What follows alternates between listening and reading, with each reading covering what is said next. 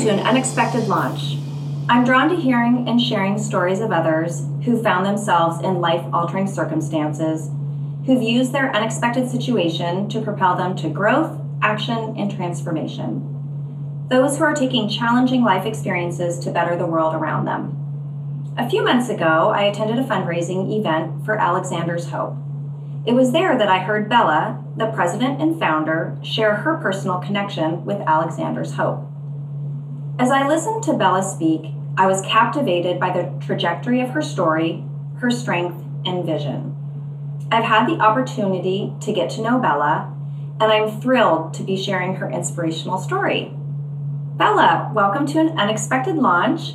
I am so honored to be speaking with you, and thank you so much for joining. Yes, thank you. Happy to be here. Fantastic. So Bella, one of the things that I was really drawn into immediately was your longstanding love of nonprofit work. How did you first get involved with volunteering? I first got heavily involved with volunteering when I was 12 years old. It was during the summertime, and I went to Uganda for the very first time. I had a family friend who had started a school there, and the high school I was at actually, or I was at the elementary school for the high school, but the high school had a bunch of students go to Uganda that year. So I went with the high schoolers, my family friends, and my mom. We went for a few weeks that summer, and that's when my heart was completely opened up to nonprofit work, and I discovered my passion for it. So I think there are so many of us who do volunteering in our own community. What was it like to go to Uganda as a 12-year-old?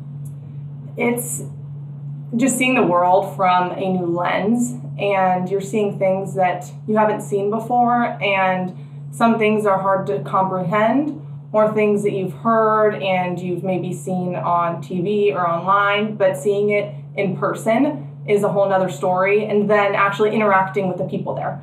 That was my biggest takeaway, was just how circumstances these people weren't like brought down from their circumstances, they were brought up, and they just exuded so much joy, and it was a beautiful place. What do you love most about nonprofit work? I love the feeling of giving back, as so many people do. Just knowing that you are doing something for somebody else, which in turn it helps you feel a sense of importance and worth and value. You have a younger brother, Alexander. Tell us what it was like growing up with Alexander. It was great. Alexander was and still is the kindest person I've ever met, a true peacemaker. He has always loved piano and art, having a fascination with bugs and sea life. I love that. So 2017 was a life-changing year for your entire family. Could you please describe what happened that year? Yeah, so in the summer of 2017, the lives of me, my family, and Alexander got turned completely upside down. It started in May of 2017. Alexander experienced an episode of severe pain in his chest. It caused him to struggle to move, and he ended up at a hospital where he was told he suffered a panic attack. And for the following months, he went about his days thinking he had anxiety. He saw a psychologist, he took medications, got massages, just anything he could do to help. And a little over a month after his very first episode, he had another one at a good friend's house. Then later on that summer, in the mid-end of July, my family and I took a hiking trip through national parks in Arizona and Utah. It was during that trip we visited Arches National Park and did the Delicate Arch hike. We were all having an absolutely amazing time. We went up to the top, took a bunch of pictures, and we're about halfway through our descent down. My mom yelled out to my dad, sister, and I, who were just a few strides ahead of her and Alexander. And we all turned around and saw Alexander hunched over on the ground. We ran over to him, and he was feeling immense pain in his chest. His legs had given out, and after a long time of him sitting in the shade, it was clear that he wasn't going to get his strength back right then and finish the hike. So my sister and I, we ran down the rest of the mountain in search for a park ranger. We didn't find one when we got to the bottom, so we hopped in the car to either find a park ranger and wave them down or to get cell service. We ended up getting cell service before finding a park ranger. I frantically called them, trying to search for the number before losing cell service again, and I was able to speak with someone who sent a single ranger up to get Alexander and then a team following back behind with a stretcher.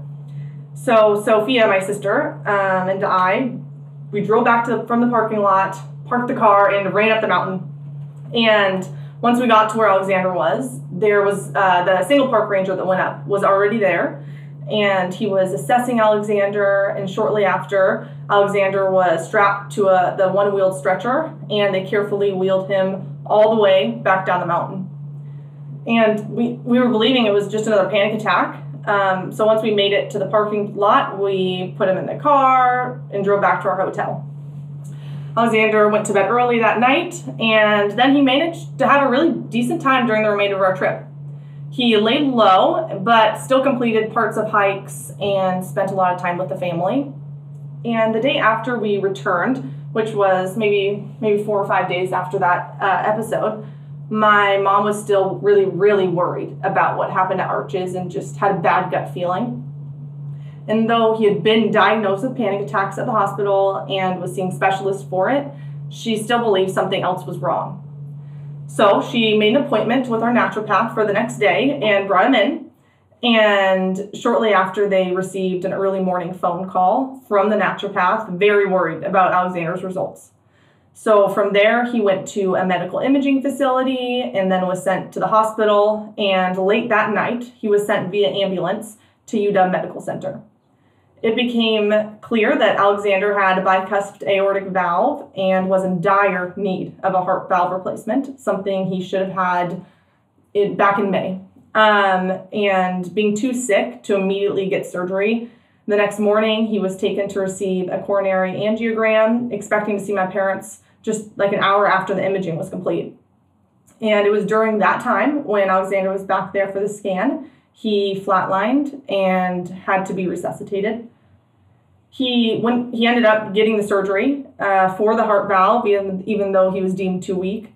He was placed on ECMO for nearly a week before it was deemed that his heart would not beat on its own ever again. And from there, he got his heart removed and got an artificial heart placed inside of his chest. A few days after he got the artificial heart, he started to wake up. He was atrophied. He was unable to move. A lot of time had gone past, a lot more than an hour.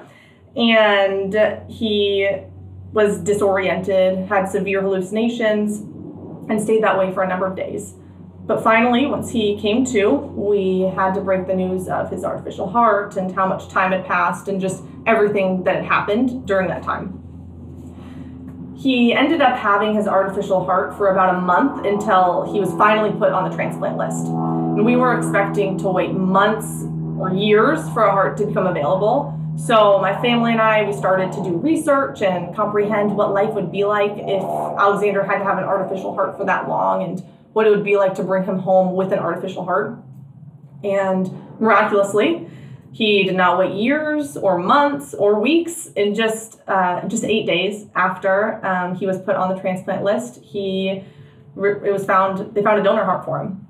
And on September 9th, 2017, Alexander received his heart transplant at the age of just 19 years old. And a month later, he was sent home. What an incredible story, especially when you think that, I think most healthcare providers don't think of cardiac issues in young individuals. And I know that that's something that awareness needs to change. And we're going to talk about that a little bit more. But, from your perspective, you're hiking and he collapses, that's certainly what happened subsequently was not what any of you were expecting. So you'd mentioned that around the time of his coronary angiogram, he had flatlined and needed resuscitation. What did you think about in the moments of hearing how serious his condition was? I didn't think at all. I really just couldn't. I was in complete shock. So when we got to the hospital and we were trying to figure out, or I was trying to figure out what was going on, and everybody else, anybody that knew any parcel of information was also in complete shock. So it was hard to A, wrap my brain around what was going on, and B, get like the actual, like what is actually going on. We ended up in a tiny little windowless room in the hospital. There was just a bunch of chairs in there, and that's where it was like my family, extended family, friends, just more people than we could have ever imagined to be in that little room. We just were praying and crying and holding each other and trying to all grasp the situation. So, as you mentioned, it can take a long time for a heart to become for any type of an organ to become available. You waited for 8 days. Can you describe your emotions upon hearing that a heart intended for Alexander had become available so quickly? I was blown away. We couldn't have known. We were expected, to wait months or years, and just thinking about Alexander's quality of life with the artificial heart, it's a wonderful, wonderful piece of medical equipment that saved his life. But the thought of bringing it home was really daunting. And I remember when I got the call that Alexander had gotten a heart. So I was in the hospital all day, every day with my family when everything was happening. And eventually I had to fly back to California, which is where I was living at the time. I was doing a continuing studies program and needed to get back. And at this point, Alexander, he had his artificial heart. It was right around the time he got put on the transplant list, and he was expected to be there for a little bit longer and then get sent home with the artificial heart where my parents would take care of him.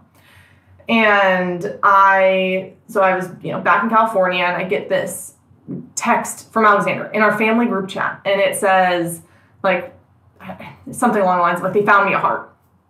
And I look at that, and immediately I start shaking. But at the same time, I was like, well, you wouldn't joke about this, but also why, how did you get it so fast? And why on earth are you telling me via a text message? So I picked up the phone, I called Alexander, and just from the tone of his voice, the second he answered, I knew that he got a heart. I didn't know how, I didn't understand it, but I knew he had gotten one. I started bawling and arranging my things and figuring out how to get on the next flight back home. It was we were completely blown away and grateful not only that he got a heart, but also that we didn't have to take him home with the artificial heart, and he was able to get his recovery started a lot sooner than anybody anticipated. That is an incredible gift. You don't know, who donated Alexander's life-saving heart. What would you say to his or her family? I would hug them, probably cry, and thank them for the beautiful gift that they gave to Alexander. And not only to Alexander, but my family, myself, and every single person that knows Alexander. They gave him the ultimate gift, the gift of life, and you can't thank somebody enough for that. There's absolutely no way to thank somebody enough. Witnessing a family member in a life-threatening situation is absolutely terrifying. You fear the worst, you fear the unknown, the potential loss. Where did you turn to for inspiration during the time that there was so much unknown with Alexander's health? Yeah, so during that time, I just really turned to my friends, my family, and God. We were really, really lucky to have an incredible support system during the time we were in the hospital. There was a constant stream of people that came to the hospital and that sent gifts and phone calls and flowers, and even some of my friends that came that took me out of the hospital for an hour or two when I needed to get out of the hospital and I didn't know it myself. So it was really just the people that came to take care of us. Yeah, you definitely need that during those times. You need to turn to something outside of yourself. So when I was hearing your story during that fundraising event, the thing that I found so fascinating was you've had this long-standing love of nonprofit, of giving back, of helping out your community. And I love that you took all of that passion that you had and you were able to take that passion and combine it with this unexpected event in Alexander's life and your family's life. And you ultimately founded a nonprofit named after your brother called Alexander's Hope. In honor of Alexander, are you able to pinpoint the moment that you had that vision for the organization? Yes. So there was kind of two moments that come together to combine how it really started. The first was a day or two after Alexander had gotten his artificial heart. So it was late one night after a full day in the hospital. I was sitting with my parents. We were in their kitchen, and my mom and I were on the computer looking up artificial hearts, researching heart transplants and organ donors and stats around the topic, like how many people are organ donors, and just trying to understand it better, more in depth than we ever had before. And it was during that time we realized the need for more people to become aware of organ donation and the need for so many things. And so we kind of toyed with the idea of starting a nonprofit, and especially with all like my studies and everything that I've done, I've dreamed of working at a nonprofit. And so we talked about it a little bit, but at the time it just seemed really unrealistic. And fast forward a couple weeks, we're still in the hospital, and the idea of a nonprofit was still on my mind. I had done some more research since then, but again, I was trying to push it back to get through what I was getting through right then. And at that time, a really good family friend had reached out to my mom, and she told her that she wanted to do something for Alexander. She wanted to start a nonprofit for Alexander, or just do something, but wasn't sure how to start it, and called my mom to see if she could come meet. My mom then told her about what she and I had talked about, and that I was the person she should be meeting with, and basically connected us and sent me over there. So I ended up meeting with her, and we spoke. We both shared our ideas, and she really gave me the confidence and the courage to begin the journey of starting Alexander's Hope. I think that sometimes when something happens in our life that is so life-changing, it can be paralyzing almost, and you feel that you don't know how to move forward. And in your case, you took all of this momentum, and all of this happened really relatively quickly, and I think it's absolutely phenomenal. So tell us a little bit more about Alexander's Hope. So Alexander's Hope is a nonprofit focused around spreading awareness of organ donation and alleviating any misconceptions around organ donation. We're also working towards updating Washington State's driver's ed video and class time, where they discuss organ donation and the importance to become an organ donor when getting your driver's license. And though that is at a young age, it's the first time you get the opportunity to do so. And along with that, we work alongside the Nick of Time Foundation, which provides EKGs and, if necessary, echocardiograms to high school students to test for undiagnosed heart conditions while teaching them CPR and how to operate an AED. That's fantastic. So ultimately, what's your dream for Alexander's Hope? I have so many dreams for Alexander's Hope. I'm not sure which or how many directions we're going to end up going to down the line, but some of the things I would love would be to have either some sort of truck or building space to screen individuals, something that's open multiple times a week that anybody can go to, and we'll have a team of doctors working in there. I would also love to take it international if the opportunity ever arose.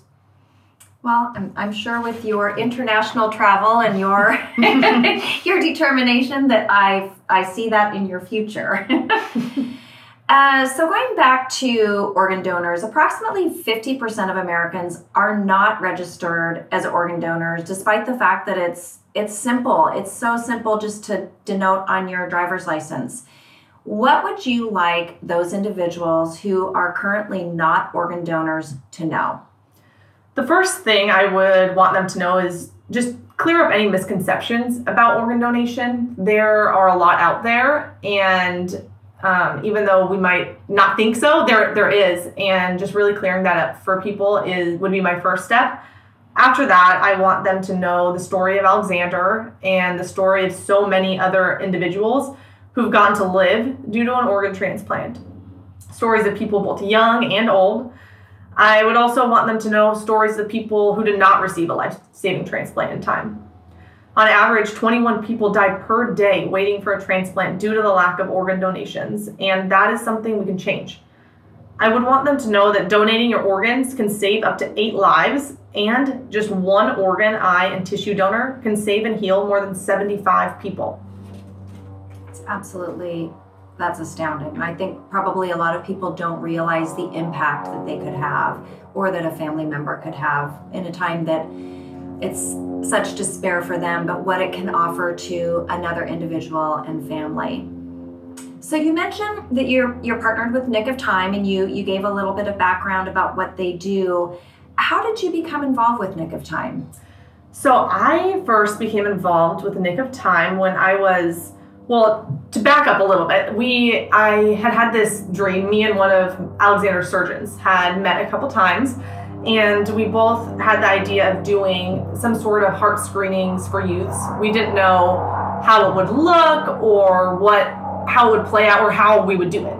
And so we had a handful of meetings where we brainstormed this idea. And then after one of our meetings, the surgeon, he sent me an email, and he told me that someone else another surgeon at UW Medical Center had just told him about the Nick of Time Foundation, and he was like heavily involved in. So I looked him up and I contacted them. And a lot of times when I had contacted other people or organizations, I crossed my fingers and hoped to hear back.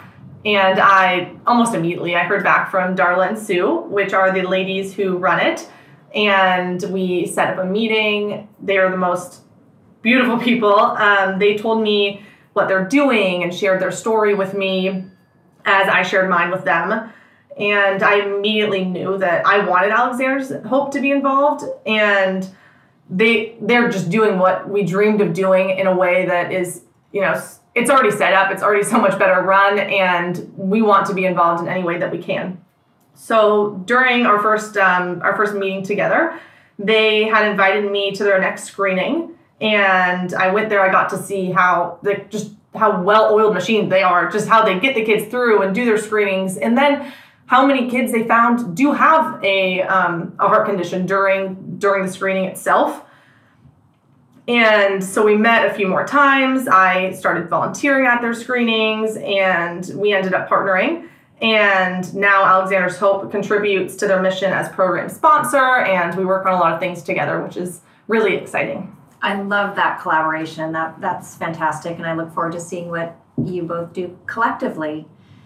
So it's been almost 2 years since Alexander received his heart transplant. How's he doing? He's doing really well. So he's still figuring out what he wants to do, but as so many people are that are in there, 20, 21 years old, and he's taking some classes, dealing both mentally and physically with everything that happened, but doing a really good job at it. He is just gathering himself and seeing what he's interested in, what he loves to do, how he wants to live his life. Well, I'm certain that he looks at living his life quite differently than probably other young men and women his age, knowing that this sort of the second chance that he's gotten. Is he involved with Alexander's Hope?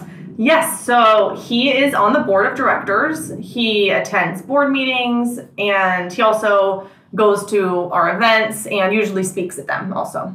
Fantastic. I'm sure people love hearing from him. Oh, they do. They do. So as you and I both know, life does not go according to plan. And as Alexander's sister, you witnessed his life-threatening condition and subsequent recovery from a heart transplant. What provided you the strength not only to be a source of support for Alexander, but to start a nonprofit in his name? The unwavering love, support, and encouragement from those around me really, really spurred me on, as well as just having so many people trust in me. Once the idea had started circling and I started talking to more people about it, just the amount of people that trusted me and gave me resources to start expanding and connected me with people was just beyond more than I could have ever asked for. And just knowing that these people had put that much trust in me gave me the courage to know that, I can do this. Like I've been on so many internships and volunteering with nonprofits, and it was what I've always dreamt of doing. But having that backing of people is what really, really gave me the courage to know that this is something that I can do by myself and start. And yeah. I think that it's fantastic to watch a community pull together when something like this happens. I think oftentimes we're so busy day to day doing our own thing. And just from my own experience, when my son was in his car accident, the things that our community did to pull together and support us as a family, it just absolutely blew me away. And I felt so lucky. And so having that community really give you that support to keep going is so incredibly important. So for those who are listening to the podcast, how can they get involved and contribute to the amazing work that you're doing? So first, they can become an organ donor if they're not already, and encourage others to become one as well. Advocate for us, donate, host a fundraiser or awareness event. They can ask me for Alexander's Hope gear. I would love to give it to them, and they can wear it around and spread our message that way, or volunteer. We have some events in the works and one coming up fairly soon that we will need volunteers at. And even if we don't have anything coming up right away, I can just having you in the, knowing that people are there to help us when needed is just incredible. Fantastic. Is there anything that we haven't covered today that you would like listeners to know? I would like everybody just get your kids screened, get your loved ones screened. You cannot tell a person has a heart condition by looking at them. You really, really can't. And it never hurt anybody, to be sure. Fantastic. Bella, thank you so much for having this conversation with me. I've absolutely loved speaking with you today. Yes, thank you so much. Thank you for letting me share my story. Absolutely. And as I always do with each of my podcasts, I will be sharing resources in the podcast notes, and those can be accessed either through iTunes or through the podcast on my website. So please, if you're listening, be sure to check out not only the links to Alexander's Hope, but some other resources with regards to organ donation. Again, thank you, Bella. Yeah, thank you. Thanks for listening. Please rate, review, subscribe, and share an unexpected launch with a friend. Aiden Duncan produced this episode and composed the music.